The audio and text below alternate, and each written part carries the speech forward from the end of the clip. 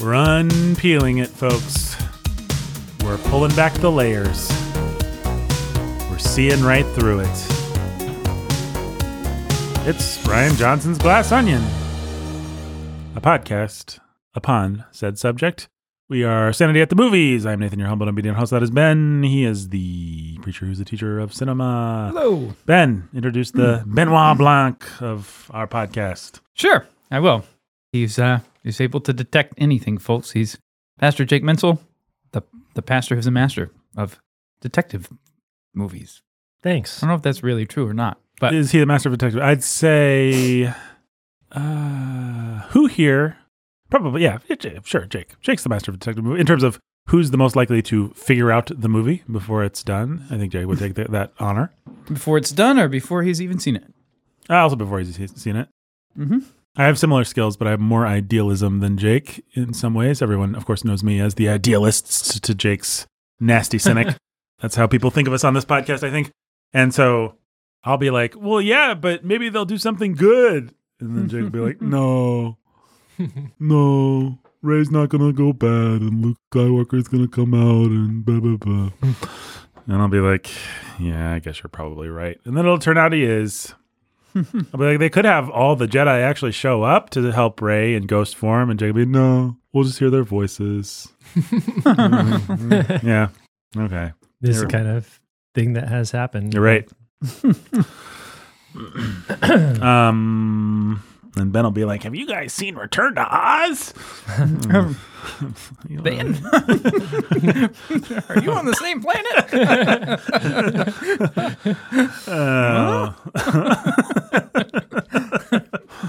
Well, folks, we're peeling back the onion. Glass Onion today is the podcast we're doing. Yeah. I don't have like big context or anything. Baggage. What baggage do you have with Glass Onion? This is, of course, Rian Johnson's follow-up to Knives Out.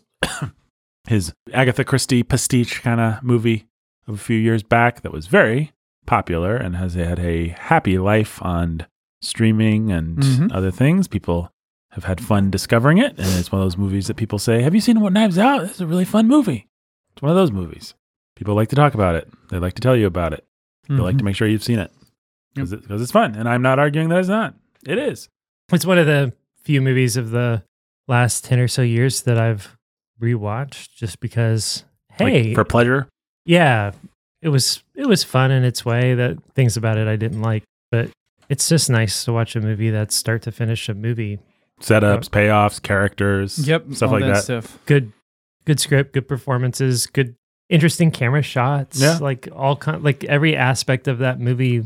There wasn't anything about the movie from a craft perspective that you could really pick on too much. Like it was all just kind of really there. And it's like, hey, Agree. You don't have to like Rian Johnson. You know he doesn't like you, but he knows how to make a movie, and not many people are doing that. And so, which, to be fair, I've always said the same thing about Last Jedi. What a movie! I mean, what a movie! What a wonderful evocation of everything that we love about Star Wars. I hate where the script goes so much that I hate the movie, and I hate his politics. I hate how they inform the whole casino. I mean, there's so much to hate about that movie, but man. The little dogs with crystals on the salt planet and the red salt and just the tactile feeling of Star Wars. The only thing that's even come close has been Rogue One. And I don't think it really comes that close. Like Rogue One. No, it's ridiculous. I remember sitting in the movie and thinking like, wow, for the first time ever, I feel like I'm in a Star Wars movie for the first time again. Like this has not happened. Like I feel like I'm experiencing Star Wars again for the first time. Yeah. And yet, just like, yeah, I think I hate everything about all of this. Right. Which is kind of a good summary of my relationship to Rian Johnson's career. He's a very talented gentleman. You're going to hear us, we're going to do kind of a Rian Johnsonian time leap because you're going to hear a podcast that we recorded before this one, but it's coming after this, which is our podcast on Clueless. And for some reason, Rian Johnson came up in that one. And I talked a little bit about Brick, his kind of calling card movie that he spent his 20s trying to make and then finally made, and it got him a foot in the door. It's like a completely alienating conceit. It does not work for me at all. I sit and I watch the movie. I don't understand why it was made or who it's for. And yet, it's undeniably really, really, really well made. I've never seen the Brothers Bloom. He's got a really small filmography. I was saying to Nathan before this, I've seen Brothers Bloom. I remember liking it. I actually think I could go back to it and probably find it a good movie. I don't think it's infected with, but I could be wrong. It's been a long time. I don't think it's infected with the rest of Rian Johnson's ideology. It's kind of a con man story with Adrian Brody, Mark Ruffalo, and Rachel Weisz, right? It's a con man story, but it's magic realism. And so it's like a comedy drama with some pretty, actually dealing in a interesting way with some heavier subject matter. So, well, I'd like to see it. I'll tell you what I wouldn't like to see again was Brick, which is, or no, not Brick. Looper. Looper, yes. which I didn't see. Did you see Looper, Jake? Yeah, I saw that one. I didn't know anything about Rian Johnson. I think I saw it in back in the days of Redbox or something like that. It was just like, oh. Looper is the quintessential Redbox movie. Bruce Willis and Joseph Gordon-Levitt. Joseph Gordon-Levitt, and Mm-hmm. we'll give this a shot. And yeah, I didn't care for it. It's a downer. I mean, it's just kind of, it's like this. There's a lot of talent here. It's very clever. It's got the rules of its sci-fi world, and it's looping back on itself and all this stuff. But man, it's just it's an off-putting movie. I think most of his filmography is off-putting in kind of the same way. Last Jedi really draws you in, and then is like, oh yeah, and by the way, all your heroes suck, and Luke Skywalker's drinking green milk from the teat of and I a hate space you, cow, and I hate you. I hate Star Wars, and optimism and hope, and people need something to believe in, even though I don't believe in anything. It's just like a really weird movie. Mm-hmm. And then I went and saw Knives Out. My Knives Out history is I saw it in the theater, and I did not realize I was going to a pre-release screening, but I was. It was, you know, how they'll release a week earlier in certain theaters, and so you go with super fans. And so it was a super fun experience because it was a packed house, and I love seeing not an action movie play like an action movie. Like when a movie is just so well done that an audience is sitting there and they're into it and they're gasping and they're laughing and stuff, even though there's not obvious, you know, punchlines or violence to get that out of them. It's really fun. So, I mean, I've had a couple. I remember No Country for Old Men was like that, strangely enough. Saw it with a big crowd. Saw There Will Be Blood that way, whatever year that was. Number of art films came out that were like that. But Knives Out was like that, where the whole audience applauded at the end. They just had fun with it. They were laughing at all the jokes and into the characters. And when the final little punk rock moment where she holds up the mug at the end and takes a sip from it, wild applause, even from me, who hated the politics of the movie and hated how much the movie hated and stereotyped MAGA and all the kind of cheap shots that movie takes. Had real mixed feelings about it, but the entertainment value of the movie is just so undeniable that I kind of forgot about the mixed thoughts after that. I was like, oh yeah, this is a good movie, even though it hates me. You got early Ana de Armas, you got Daniel Craig, you got a murderer's row of suspects, you got Chris Evans and probably the first and best of his I hated being Captain America and I want to make sure you know it roles. And you've got what's her face? There's any number of what's her faces. Yeah, I know. Toni Collette. Jamie Lee Curtis. I always loved Jamie Lee Curtis with her. Even Michael Shannon. Oh yeah, he's great. He's great. Yeah. Christopher Plummer was awesome. Oh yeah, Christopher Plummer's really sweet in that movie. Great swan song for him. And it loops back on itself, and it's got oodles of plot, and it's well done. And Daniel Craig plays a character that is clearly based on the cartoon character of Foghorn Leghorn. No actual basis in Southern culture whatsoever. Plays the broadest, most scenery chewing character of all time. In the promo material for Glass Onion, you know, some of the stuff that were coming out, there was a thing where Rian Johnson was talking about how, as he wrote a slight Southern accent for Benoit Blanc. And then Daniel Craig just sort of like created his own character and hammed it up. And nice. Yes. The whole thing was just like, well, okay, if that's what you want to do with it. Well, let's lean into it. Chris Evans is playing the I'm not Captain America. Daniel Craig is clearly playing his I'm not James Bond role. And boy, does he want to make sure that you know he's not James Bond. He's doing commercials with Taika Waititi now where he's dancing and stuff. Daniel Craig. Belvedere vodka stuff. super gay. It's not so much that James Bond has derailed his career, but he might end up derailing his career just by going too far to try and tell people, I'm not James Bond. But he's doing fine, Daniel Craig. He's doing just fine. So that was 2019. Knives Out came out. Pretty universally beloved. Everybody likes Knives Out. I don't think I've ever talked to someone who's just like, Knives Out, ugh. I mean, people like, as we've established, Agatha Christie. One of the cardinal rules of being an artist is steal where no one else is looking. Everybody, I mean, Agatha Christie's never gone out of style. It's not like no one was looking there. People were making Agatha Christie adaptations by the bushelful.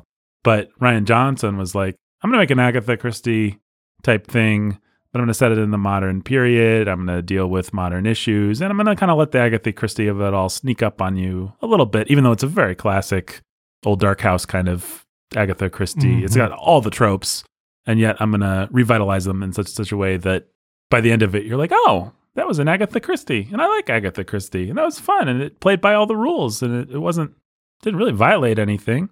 At least not any more than Agatha Christie would violate her own rules. Because as Rian Johnson never tires of pointing out in interviews, Agatha Christie was the original person who subverted all the tropes, and he's just following her spirit, which is true. Agatha Christie loved to do things that broke the rules. Like Murder on the Orient Express is classic example. Spoiler alert, they all done it. She also did The Detective done it, which are both cheating, right? Like the contract with the reader is somebody done it, and she's saying, no, I violate that. And the contract is also, the detective didn't do it. He's impartial. He's an impartial observer.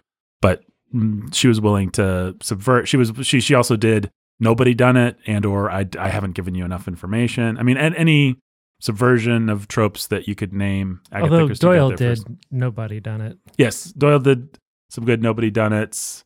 I mean, anybody that worked long enough in the genre had to do break the rules at some point.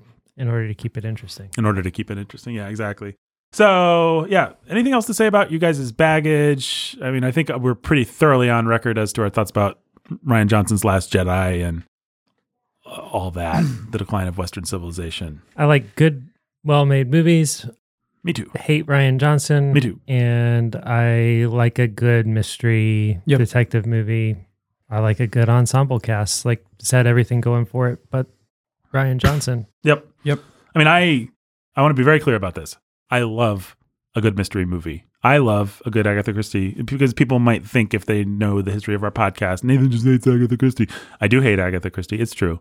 I hate Agatha Christie because she's taking what should be a 2-hour movie and demanding that I read it for 8 hours. And I resent that because there's not enough meat on the bone to actually keep me engaged and entertained for the 8 hours of reading the book. But 2 hours is the perfect amount of time to spend with Poirot trying to solve a mystery. So I do not have any problem with, like, I love what's the name of the famous Poirot interpreter? Not Kenneth Branagh, but the guy. David Suchet. Yeah, I love the David Suchet stuff. He's awesome.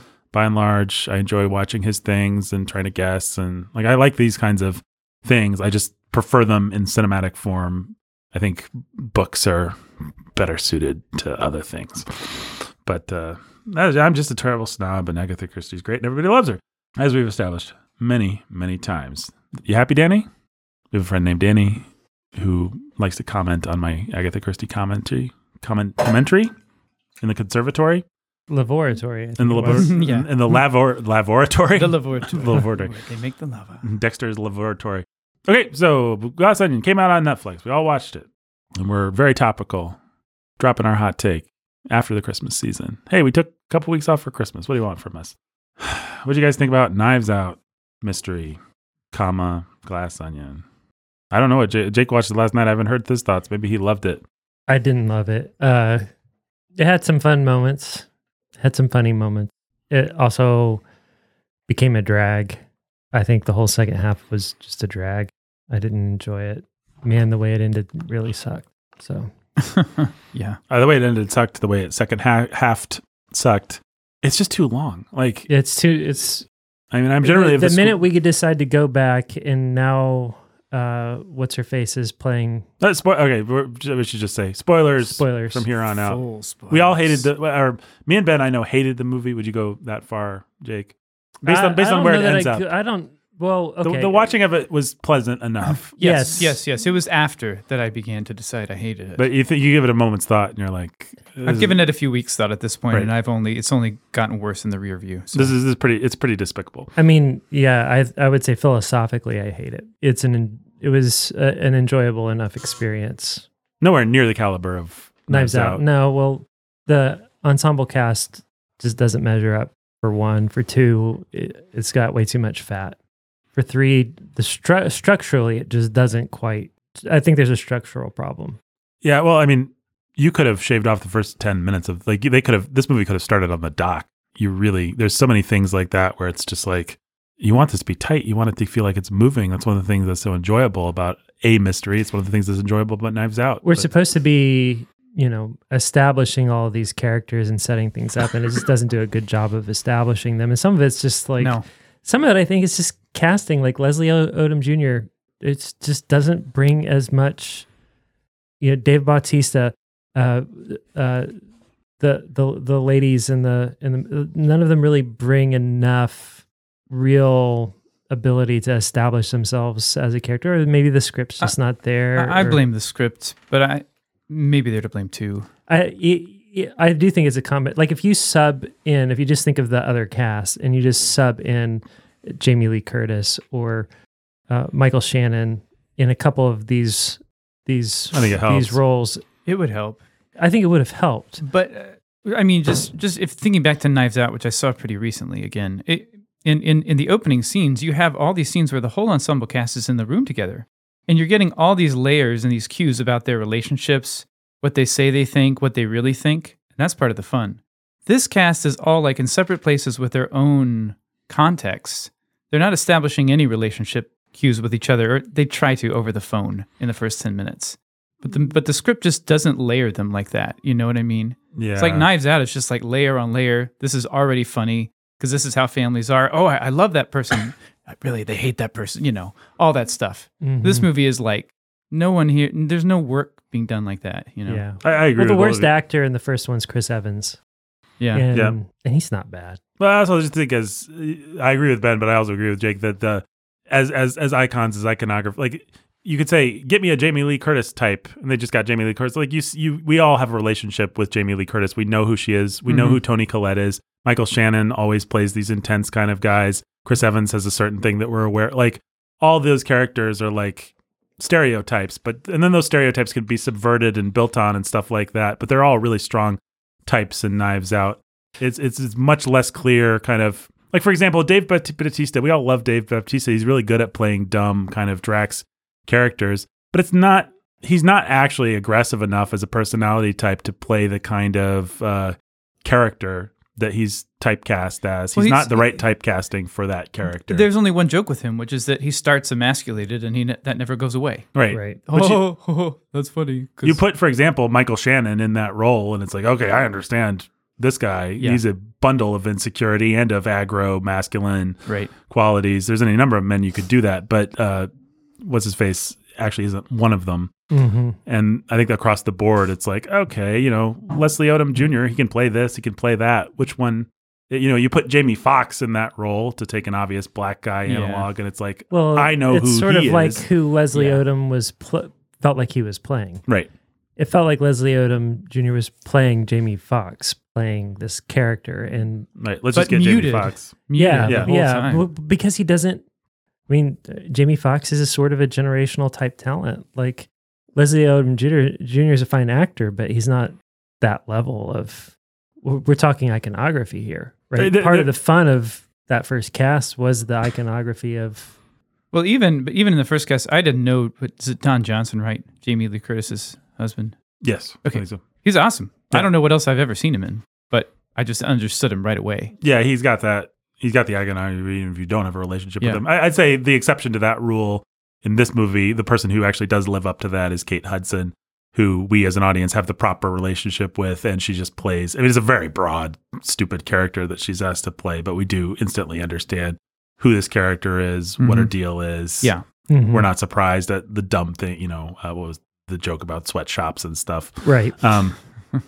Don't tell me you thought sweatshops made sweatpants. Yeah.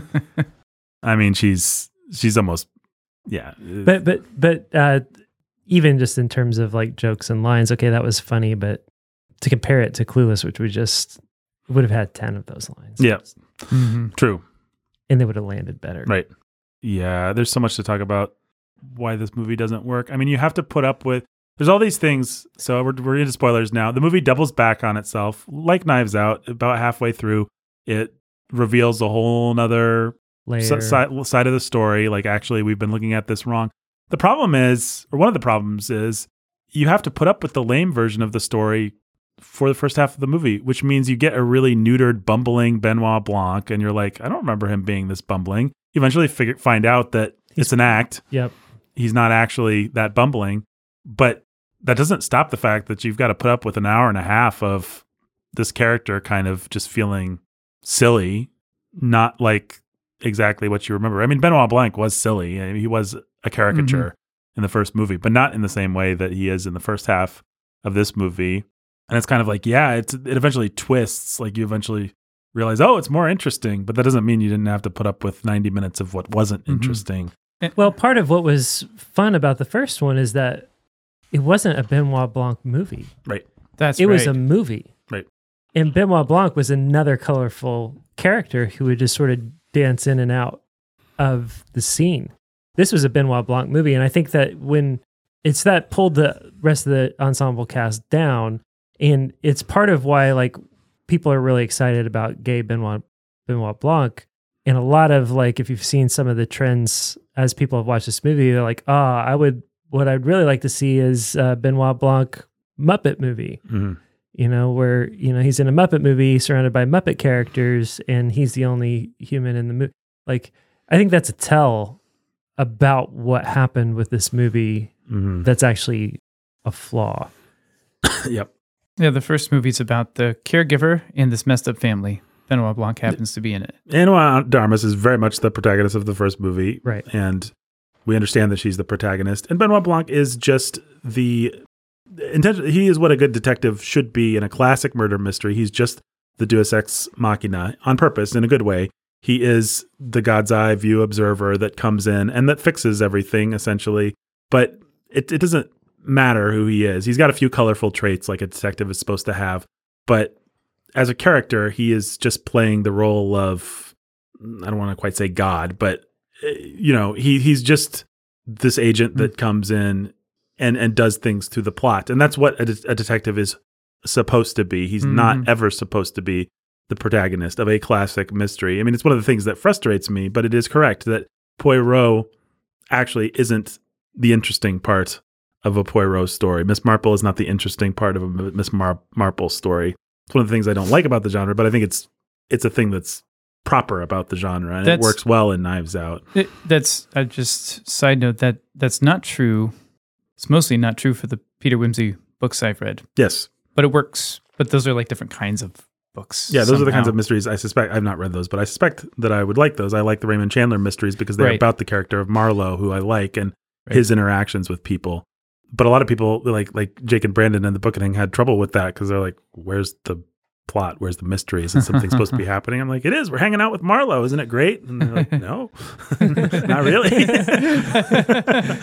We thought something might happen in this mystery story. Like, why does something have to happen? It's atmosphere, baby. He's having a drink or something. He's smoking a cigarette. What do you want? A story. And Raymond Chandler was famously bad at stories. The anecdote I've told a million times is on The Big Sleep. They forgot who killed the chauffeur. They called Chandler to ask him, and he had no idea because it just doesn't matter who killed the chauffeur. That's awesome. But Rian Johnson's really smart. What he realizes, he does one better than Agatha Christie because he's like, we do need rooting interest. We do need a character that really matters. It's not the detective. It's Ana de Armas. She's, you know, this sweet maid character, has a compelling relationship with the old man, all this stuff. And he tries to do the same thing. But he doesn't give you anybody to hang your hat on for the first half of the movie because you don't really know. I mean, he does give you Andy. It is, but it was sort of like, it was just it was clunky, right? Like, yeah, it's like, okay, like I said something to Amanda early on. I saw the purse So there's a scene and they're like sitting poolside, and there's like a couple of different little things happen, and you're like, okay, this is a plain sight movie, and this is going to double back. We're going to get all of this from a different perspective, and there are things happening in the background that are going to be reinterpreted. And so, like, I noticed the purse, like something got thrown in the purse, or the purse jiggled or something over her shoulder, and the way that the framing was working with her hat and the purse, I was like, okay.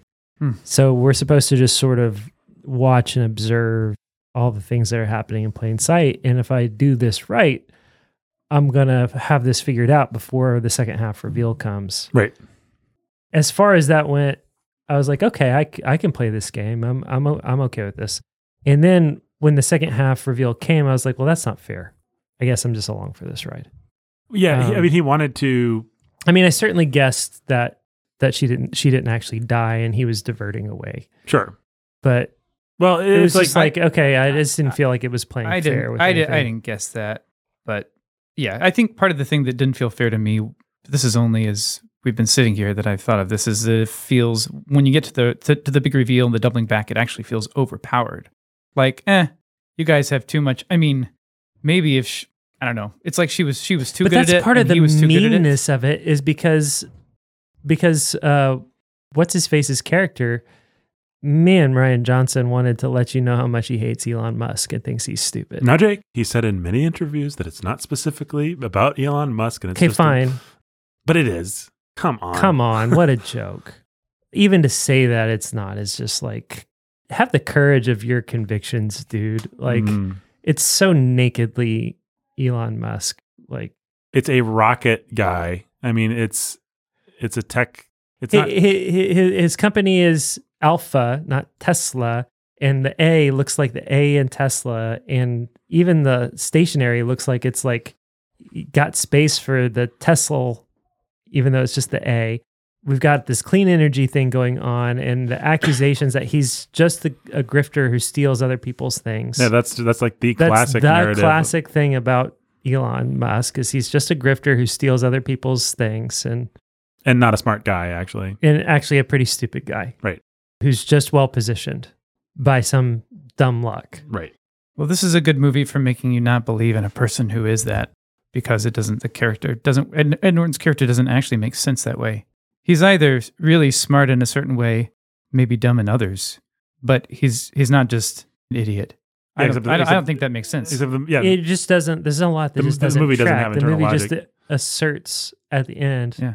And it acts like it told you all along that he's really dumb, like with the fax machine stuff, with Leslie Odom Jr.'s character at the beginning. He sends faxes at all hours. That none of it makes sense. Is he a genius, or is he insane? Oh, actually, he's just really stupid.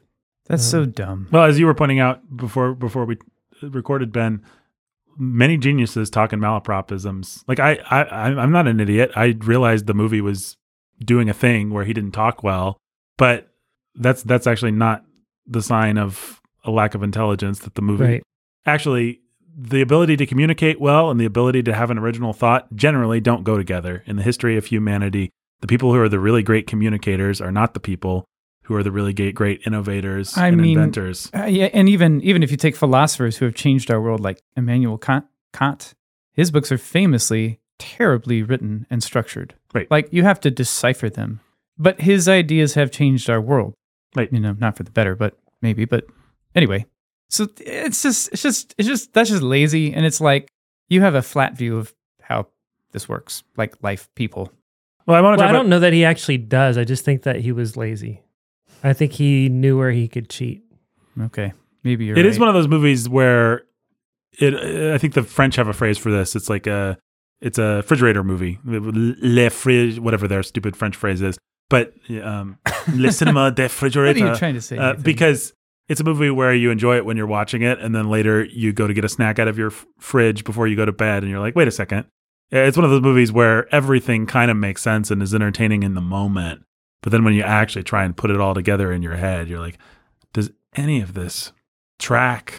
No. At all? Is this even a good mystery? Is this even a good story? Or is it just a kind of Shaggy Dog, Norm Macdonald joke kind of story that just like well, we tricked you into thinking we were talking about one thing, but hey, actually we're talking about something else entirely. Yeah. Yeah. And I was like, oh, okay, why is that entertaining? I mean, the thing I wanted to say before we get off the subject about the whole halfway rewriting of the story thing is, I just want to drive home the point. Like, yeah, it turns out that Janelle Monáe is playing a character who's sympathetic and who has some rooting interest and who is interesting and who is vulnerable.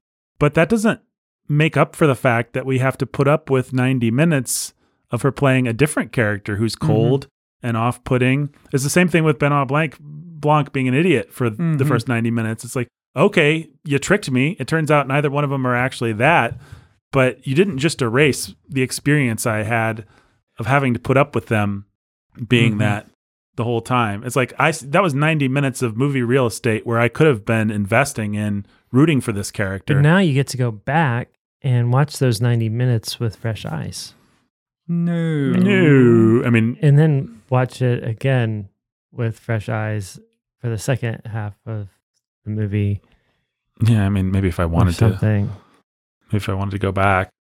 I mean, it's the problem that I have with the Usual Suspects, the classic twist movie, where it's like, it was really, Kevin Spacey was Kaiser Soze, spoiler alert for a 30-year-old movie.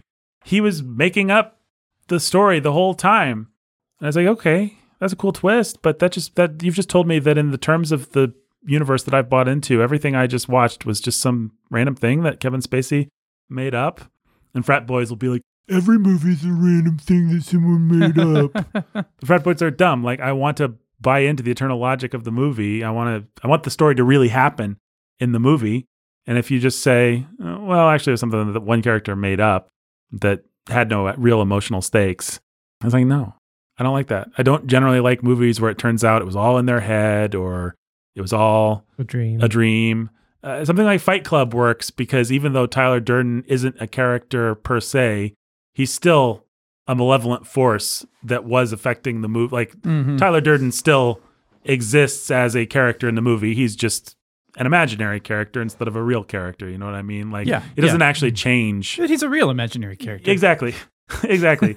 Like, Edward Norton was still having these conversations. He was just having them with himself. But something that actually pulls the rug out and says, the emotional stakes Willis that you was really interacting with Haley Joel Osment. Right. He was just a ghost. That's the key to why that movie works, why Sixth Sense is actually a good twist. It's because the emotional stakes of the movie aren't undermined by the twist. Like, everything that we were asked to invest in still matters. Even the alienation like the scenes where Bruce Willis's wife won't talk to him and stuff like that. It's like, okay, we have a broader understanding of how truly alienated he is. He's dead. But we were still playing alienation before this. It's not like he thought he had a relationship with his wife, but he didn't. So I really hate this kind of storytelling. I mean, I'm trying to remember whether Knives Out, I don't think it's guilty of the same thing. Knives Out is like, you already have an emotional investment with Ana de Armas. You already kind of like the Christopher Plummer. And then you double back and you realize, I really like these people and they're in a tough spot. And she accidentally poisoned him and he wants to, whatever the mechanics of the movie are, I don't even remember. So on a plot level, she didn't actually accidentally poison him. Chris Evans, yes. Chris Evans didn't either.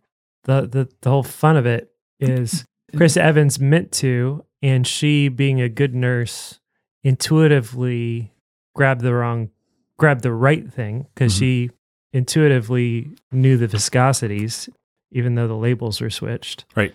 But then when she looked at the labels, she thought she had poisoned him. So then he kills himself in order to cover for her, and that's the whole thing. Right. Which is pretty fun. It's super fun. It's really fun. Yeah. But there again, you have Ana de Armas and you're rooting for her the entire movie. From the first second that you see her, you're like, oh, she's poor, she's downtrodden, she's put upon. All these other characters are jerks to her. I want her to win. If she's the murderer, I'm going to be sad. But you know where to invest.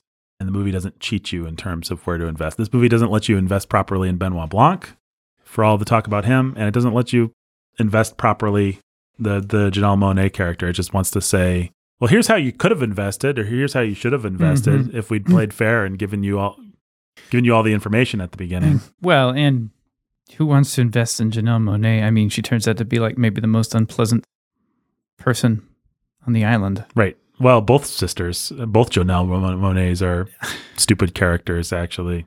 I mean, my thought was, you wanna find out the truth about your sister's murder. Cool, I'm in with you. Then you wanna avenge it like a vigilante and destroy Western civilization, symbolically. Mm-hmm. Burn it all down for the sake of the truth. What about the truth that your sister Andy created this guy and this whole group of people? What about does she bear any moral responsibility for years and years and years of bringing everyone along into it? I mean, if this guy is an idiotic buffoon who props people up through lies, then it seems like your sister should bear some responsibility for being the one to introduce him to the entire group and continually ask people and have people give him chances to influence their lives. But, maybe that's just me taking the morality of the movie too seriously. I mean, it's you treating the characters like actual three-dimensional characters, whereas Rian Johnson's just treating them, for all his skill, like props in a little puppet story. Yeah.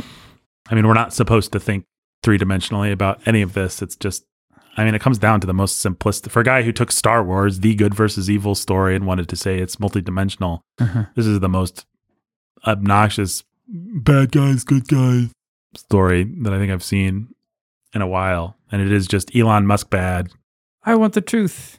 Or if we can burn down Western civilization as a joke, that's fun, huh? Because isn't that what we all want? Mm-hmm. Kill the past, let it go. Whatever dude says. Burn those books of Jedi lore. What is it? The Yoda. I mean, lightning. He's got a thing, and he thinks he's on the edge or something, or he thinks he has a moral statement to make. But the only moral statement is he doesn't really care about the truth. He's just contemptuous. He's not thoughtful.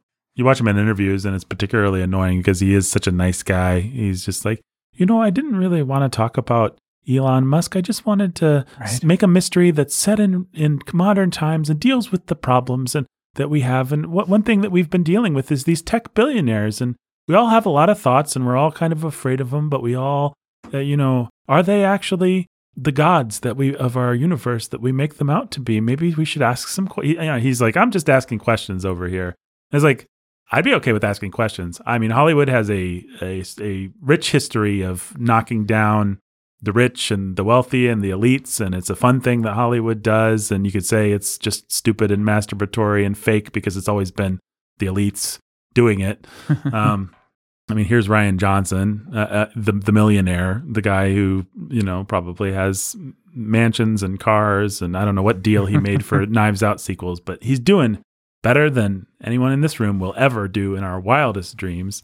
And he's like, oh, those billionaires, those tech billionaires. But all that being said, I like seeing the stuffing taken out of the rich and famous. I like asking questions of powerful people. But that's not what this movie does. It's not asking questions about Elon Musk. It's answering questions about Elon Musk and answering them in the most stereotypical, reductive, simplistic way. 100 million. Yeah, I knew it was something like that. That's his payday for Glass Onion. That's pretty good. Netflix's contract. That's No, sorry. 100 million to direct 2 sequels. Okay. Still pretty good. He is Edward Norton. He's not, if he's any character in this story, down to the fact that he thinks he's smart, and it's actually pretty stupid. I was just thinking that. Last Jedi is not, it's sophisticated, but it's not smart. Not at all. It's not. Any movie that would have Rose, the whole, don't sacrifice yourself, Finn. Now let's kiss. Well, it's just cheap and pandering, and I don't know. What else do you guys want to say about Glass Onion? That had funny parts. I liked it when Benoit Blanc solved Edward Norton's mystery party. 5 seconds? In 5 seconds. That's cute. It was cute. I like the scene. I like it when the lights go off and it's like, well, maybe this movie's really gonna go insane and shake things up and do things that I didn't at all expect. I guess I like the idea. Well, that's one of the fun things your first time watching it is, for whatever failings as a writer and director Rian Johnson has, he does give you the feeling that he might just have something really fun or different or outside the lines, out of the box that you weren't expecting. Maybe you should just shut down and just be along for the ride, because I had that feeling for a lot of the movie. and even just the fact that he's the kind of creative that you have enough respect for as a creative to withhold judgment throughout the movie until it's all over, until you go to the fridge. I think that's it takes a certain... That's cool in and of itself. He may have ruined that, or he may have undermined that. He may, that may be gone, but I don't know. Like, I mean, I'll tell you who made the best refrigerator movies: Alfred Hitchcock. Like, his movies just carry you along, and you'll love them, and then you're thinking about it later, and you're like, wait, what? Why was this guy a murderer? Why? Alfred Hitchcock would solve, much like Rian Johnson, he would make sure that the mechanics of the story worked, but then the psychology of the story would just be whatever it needed to be to get the job done. So we can have a psychologist stand up and explain Norman Bates in really simple terms. Psycho's actually a bad example because Psycho actually does track pretty well. It's just very simple. But, something like North by Northwest, it's like, does any of the CIA stuff make any sense at all when you think 2 seconds about it? No.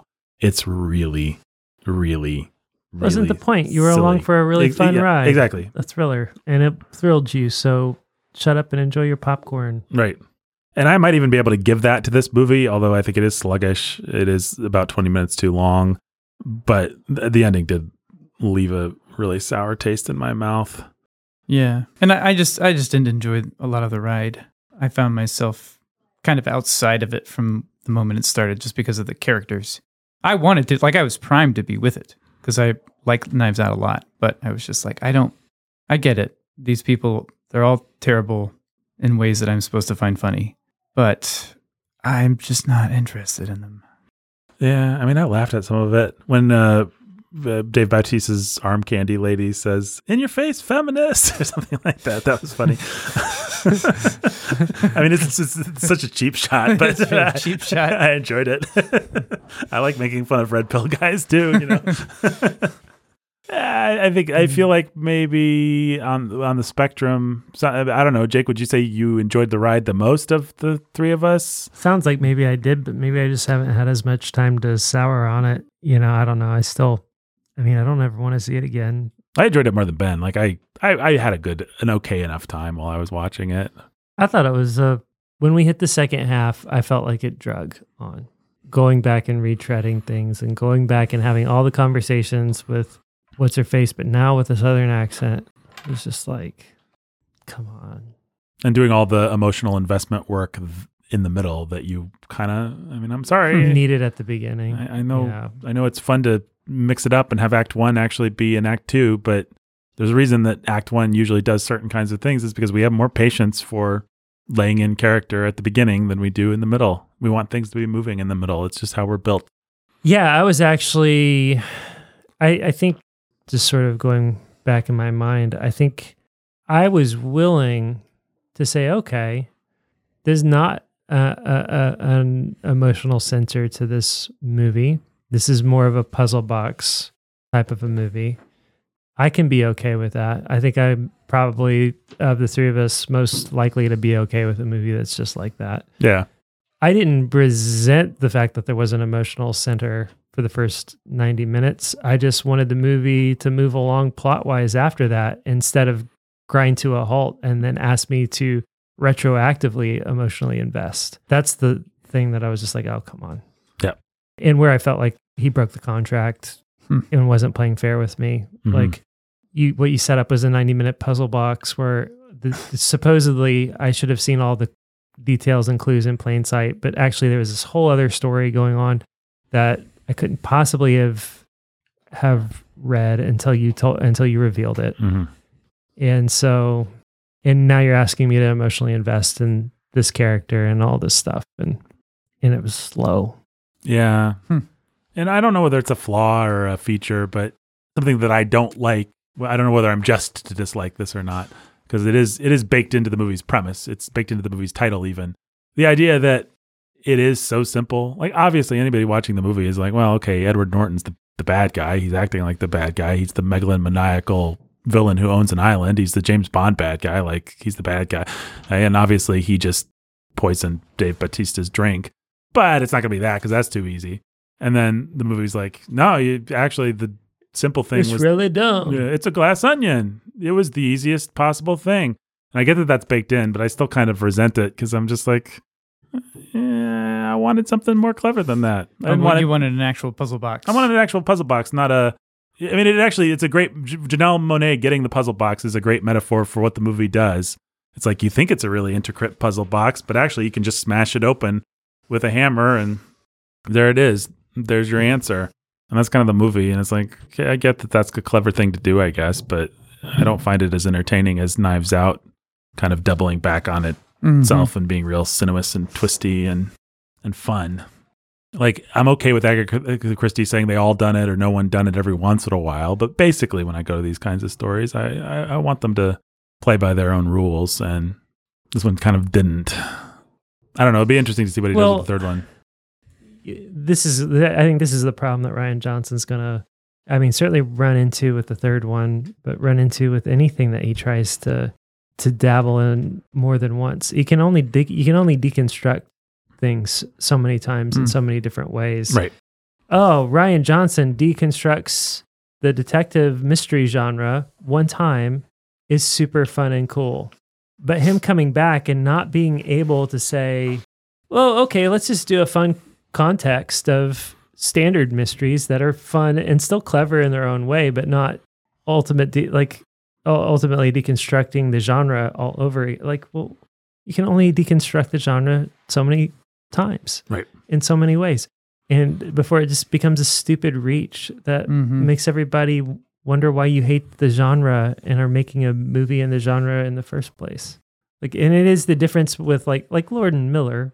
We've talked about them a lot. They deconstruct too, but they deconstruct with a certain reverence and affection that feels real in every one of their movies. Like they can deconstruct the hero's journey in a Lego movie, but also they love the hero's journey story and they have a lot of affection for it, and it's meant a lot to them, and they still want this movie to mean a lot to you. Yeah. And to resonate on an emotional level and not just be like, everything sucks and the universe hates you and the universe hates me and I hate the universe and I sure hate you. Thanks for coming to my movie, idiot. Pay me. Yeah. Like, which is all it ever feels like he's doing. And the Knives Out really is the closest thing to, like, at least I enjoyed making this movie. Yeah. You know? I mean, Knives Out, I still resent. I think I like it a little less than most people. I think it's annoying that most of the characters in the family are so ultimately unlikable. And I know there's some shades of gray, and it's certainly more interesting than Glass Onion. But I still wish there was less caricature and more real characters in that movie, and less of the cheap like this guy's MAGA. I mean, what Rian Johnson would say is, you do realize that Agatha Christie wasn't writing period pieces when she wrote her stuff. She was writing stuff that was modern. It's just become period pieces because people keep reading them for some ridiculous reason. He doesn't say the last part, but which is true enough. But I still don't think Agatha Christie was writing political commentary. She wasn't dealing with, the mores and mores of her time. Like, she didn't care. She just wanted to write a good story. And I wish Rian Johnson would take that from her. Like, all these things don't have to have a point with a capital P. We don't need to understand something more about the world. Maybe sometimes we do, but he doesn't have anything to say about it. No, I think the closest he has to, what he has to say in Last Jedi is stupid and doesn't even make sense, but it's actually the closest he's come to having a thesis statement. All the Benoit Blanc movies really actually engage in is Schadenfreude. It's just, these are the people that we can all agree we hate. Let's watch them all come down. Get theirs, yeah. And Knives Out has it a little bit, although the audience that I was with, like I said, they cheered when she holds up the mug that says, whatever it says, my house, my rules. House. Yeah. So they enjoyed the Schadenfreude of the 1% MAGA people suck and should be thrown out and replaced by us. We're all Ana de Armas. They enjoyed the us versus them. And this movie goes big with that. It's just like, yeah, Elon Musk is an idiot. He doesn't deserve what he has. Wouldn't we all just love to break all of his things? Break all his stuff, burn him down, and then get his friends to turn on him and expose him for the fraud that he is. And I just, I don't like Schadenfreude in movies anyway. I don't usually like revenge scenes. I think it's so hard to set up a character who feels fair in the way that he's despicable in such a way that we as an audience can actually root for his demise and really enjoy his demise. I just find movies constantly go farther than I'm comfortable with in terms of like, well, you just set this guy up so we could knock him down. Like, nobody's actually this nasty. You just made him nasty because you wanted somebody for a... That's a common complaint with me, even with movies that people love. I'm not thinking of any good examples right now. But this movie in particular just felt like, really? We're going to have 15 minutes or whatever it is of like, Edward Norton's stupid and now his world's going to crumble and she's going to burn everything. And we'll take out the Mona Lisa for good measure. And we're going to do it in slow motion and it's going to go on and on and on. But you are really relying on your audience to feel the catharsis of the moment and to just fully find release, them all just letting loose and destroying things. Right. And even which, you know, it's a 2020 movie. We've got the masks, we've got COVID stuff, and we've got BLM riots that summer. Yeah. He's super pandering. It's so pandering. I mean, I'm trying to think, like, if Edward Norton was a character that I hated, you know, if he was someone, if Edward Norton was an analog to AOC or to, you know, one of our villains, would I be happy to watch him burn for 15 minutes? I don't think so. No. I think there's just something ugly about a movie that's like, that wants you to watch any one of your fellow humans just burn for 15 minutes. There's justice, and we all like seeing justice in movies. We all like seeing Hans Gruber topple out of the building, you know, fall to his death. And I don't have a problem with that. I think that's a good instinct in people. I think it is fun to watch movies where bad guys get theirs. I think you can be overly sanctimonious if you think that we should never have a movie where a bad guy gets it. Like, God made a world where bad guys get it. We should be able to take some joy in that. But spending just torturing the character, torturing any character for 15 minutes or whatever amount of screen time it actually is, it's just like, it just feels ugly and mean-spirited. And well, it also doesn't have anything to do with procedures of justice. It's just like, I'm an angry woman who's decided to burn all your stuff.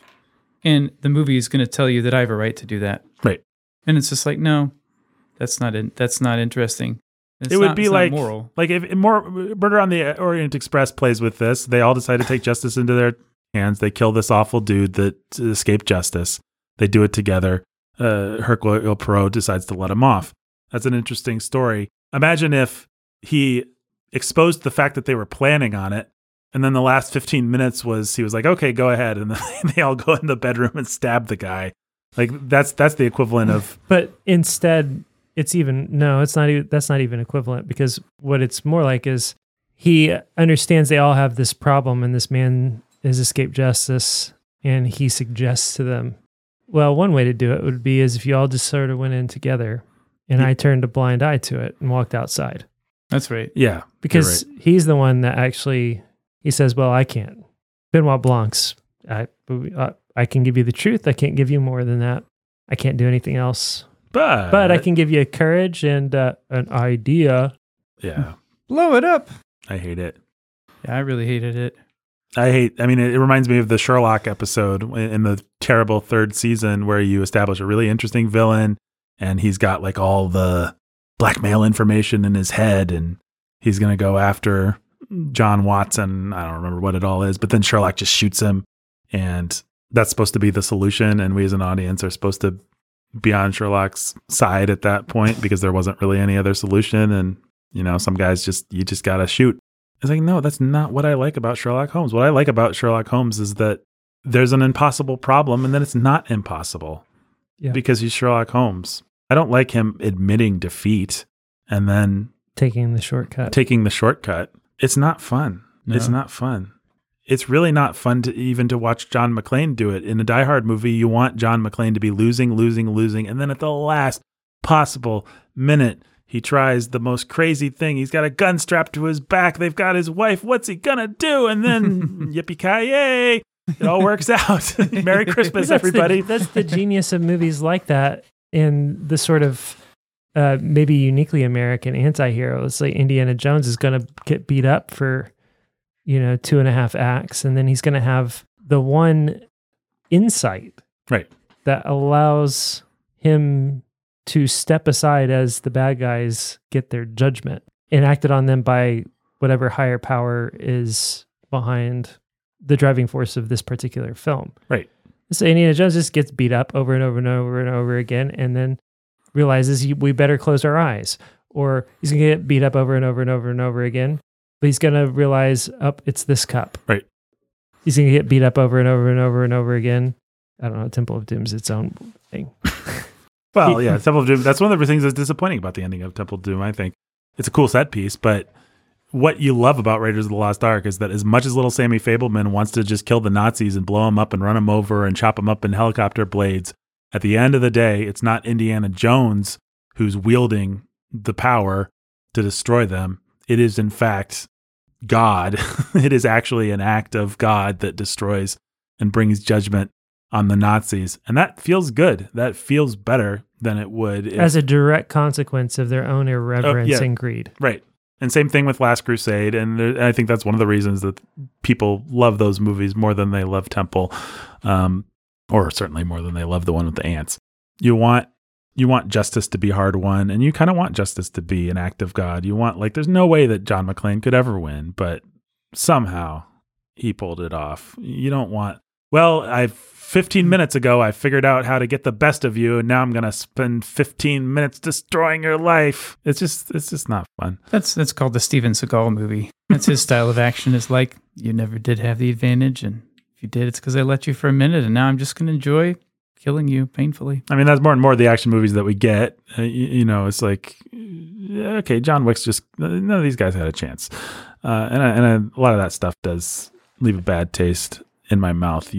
Well, I mean, the thing about even John Wick is going to he's going to spend the whole movie getting beat to pieces. Yeah, at least right? They're smart enough in those movies to beat the crap out of him, yeah. Yeah, they're going to beat the crap out of him. And in at least the first one, he's actually got a buddy. He's actually got Norman Osborn out there to save his butt, right? And to take the fall. Yeah. And so it's like even the boogeyman has to luck into his success and have a buddy, a guardian angel, his own sort of like... And have a sacrifice that he has to make in order to win. Like, he doesn't get to... Right. John McClane walked over glass in bare feet. I mean, that's the whole fun of Die Hard, is that they didn't cast Schwarzenegger. They cast Bruce Willis, who feels out of his element, who feels overmatched, who feels like just a cop doing the best he can, I mean, that's why people love that movie and go back to it. Same with Rocky. Yeah, same with Rocky, same with all the greats. I mean, it is, yeah, sure, it's fun to watch 90 minutes of Commando where Arnold Schwarzenegger just massacres people. But you really want, even with Arnold, like, you want the other Terminator to be better than him. You want the Predator to actually have the advantage. Like, the best Arnold movies are ones where we bring an alien from outer space or a superior robot, like something that we think can actually stop the godlike Austrian that is Arnold Schwarzenegger. You don't just want to watch him knock other people down. So I'm not sure. I'm trying to think like how I would rewrite. Like, if I wanted to write a satisfying ending for Glass Onion, what I would do. I mean, I guess you'd have to come up with a way that Edward Norton's own arrogance, like maybe he just accidentally burns the Mona Lisa. I mean, that'd be dumb, but he did. I mean, that's the whole thing, is his own arrogance was setting up. Johnson's got you covered. Like, on paper, he's got you covered. On paper. But it is just on paper. It is his own arrogance. He's running his whole island on this power that he should never have been meddling with. And that's the thing that's going to, clean. But you compare that to Knives Out, where Chris Evans is one prop knife away from murdering the crap out of Ana de Armas. And it's like, that's a much more satisfying ending when Chris Evans feels like he's actually going to do something really dastardly. And then at the last possible second, he's just a buffoon. Mm-hmm. That just feels much better than like Ana de Armas is going to push the button that's going to make the things, fall on Chris Evans like in slow motion. And as you've alluded to a couple times now, Ben, the fact that Rian Johnson does actually want to point a middle finger at Western civilization itself, its most famous Lisa totem. It's just hubris. It does just feel like you hate the last 1,000 years of Judeo-Christian civilization. Yeah. And I want the truth. I want the truth. The truth is you created this reality too, lady. Look at the plot of your movie. And you got $100 million Your to... sister did. I know. Well, and Rian Johnson lives in a civilization, like there's a direct lineage from the Mona Lisa and the patronage system to him getting $100 million to write these stupid movies. Like, yeah, I mean, it's just the classic irony with these Marxist types. Like, you're going to write a Marxist tweet on your iPhone. You're going to use all the powers of Hollywood to tell us how stupid the elites are. Like, get a clue, Johnson. All right. Anything else to say about Glass Onion, a Knives Out mystery? Nope. Better luck next time. I hope the next time his subversion is to not subvert things.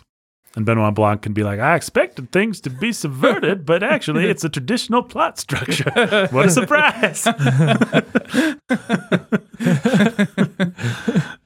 Sounds great. I bet there's more Hugh Grant in the next one. No question. Ben, how many? Should have been Pierce Brosnan. Yeah, You're just going to tear everything down. That's a fun idea. And Pierce Brosnan he has that look, the look of the emaciated, formerly muscular old queen these days. So it'd be perfect. Ben, what's the thing in this movie? Onions. Yeah, okay. How many onions? Well, you put it that way, and suddenly, do you want to give it all the onions? Because yeah, 0 onions is for a perfect movie. Oh, right, sure. But 100 onions is for a movie that made you cry at how terrible it was. Oh, by the way, we talked about, if you haven't listened to our Clueless episode yet, folks, because it didn't come out, but Clueless has, the big drawback to it is it has a lot of skin, which you'll hear us talk about. This movie also, it's probably worth noting, it has its share of the human body on display. Yeah, it's That's less. true. It's less. I guess you could say family friendly than Knives Out. It is less family friendly than Yeah. Knives Out. Yeah. I mean, not More- one of them's like a kindergarten movie. But Sure, but this one's just more crass in general. it's more crass. And the cheapness of, we're going to have this girl play the eye candy character the whole time. And then at the last possible second, we're going to have like, actually, she's in on it and she's got her own angle and she's not a bimbo. Yeah. Whatever. So annoying. She's She's just a victim of idiots like Dave Bautista. Right. she's got to play the role Oh my goodness. that all women have to play if they want to get ahead in life. No irony about Rian Johnson making her actually play that role to Like, get ahead in life. here's an actress that surely would love to play any of the parts besides that one. She can't, but the one thing that she has is her sex appeal. And so, Well, let's exploit that and then comment on it. and as an actress, let's hope that this launches me into doing something that's actually good. Are you not entertained? Oh my goodness! I mean, at least Anna de Armas. It's onions all the way down. Yeah, it's onions all the way down. It's onions all the way in.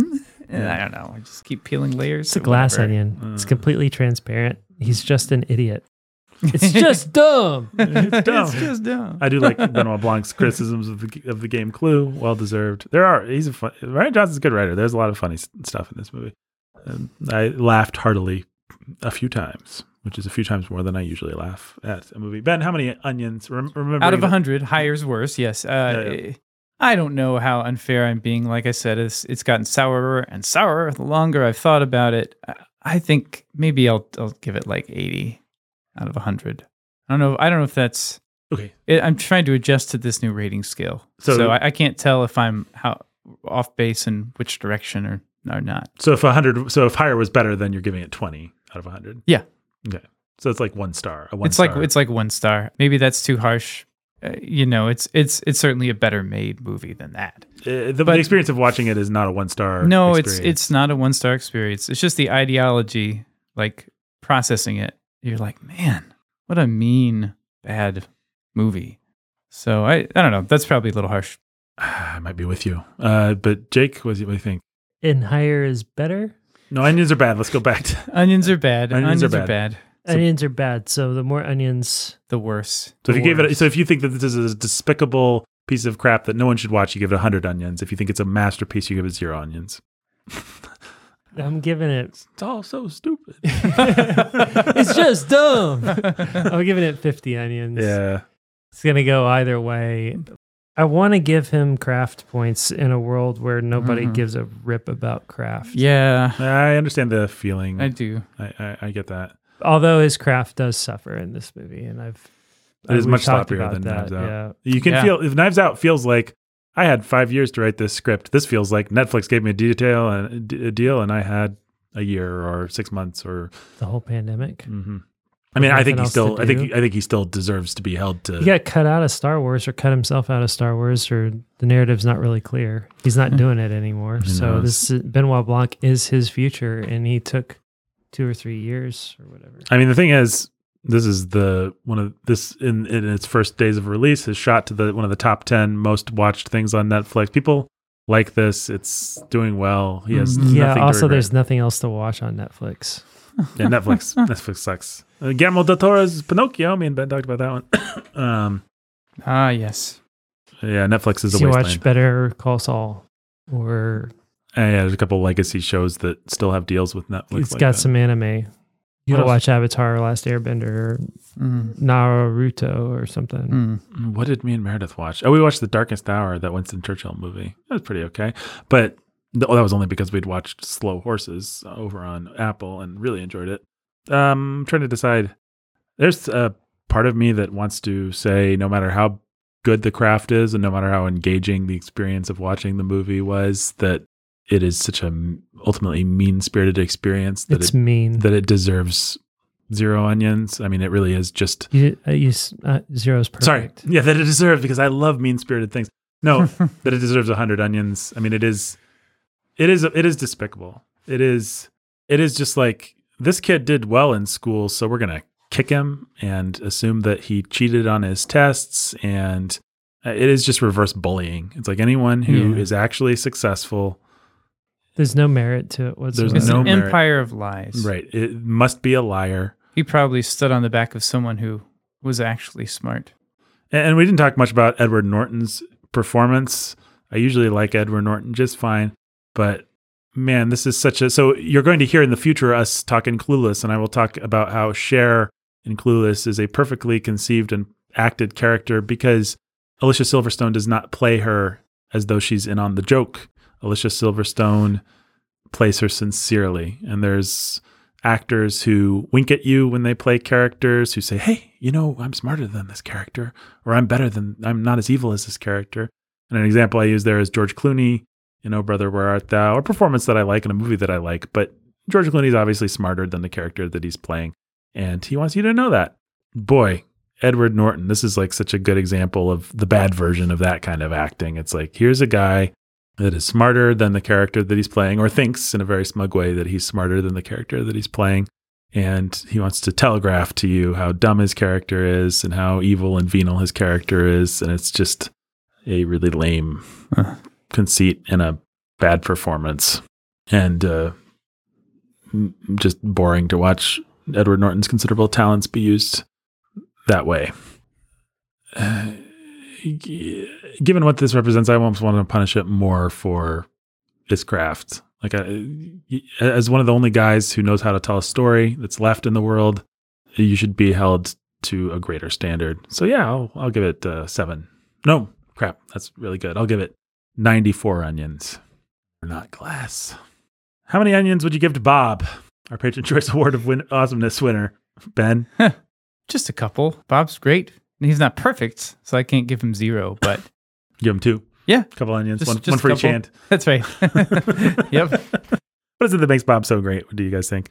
He's a palindrome. He's a palindrome. He is. I've actually been saying it backwards this whole time. Fun fact. Yeah. I mean, he's transparently awesome. Yep. You look through Bob, and all you see is heart and soul. All you see is heart and soul. And a skeleton. Bob's got a great skeleton. Good job, Bob. Thank you for being our Patron Choice Award of Awesomeness winner. Yeah. Beth Onion sucks. Rian Johnson sucks. Western Civilization sucks. Now, thanks to Rian Johnson. Let's burn it. Let's burn it. Let's burn it. Oh, boy. Until next time. It's just dumb. It's just dumb.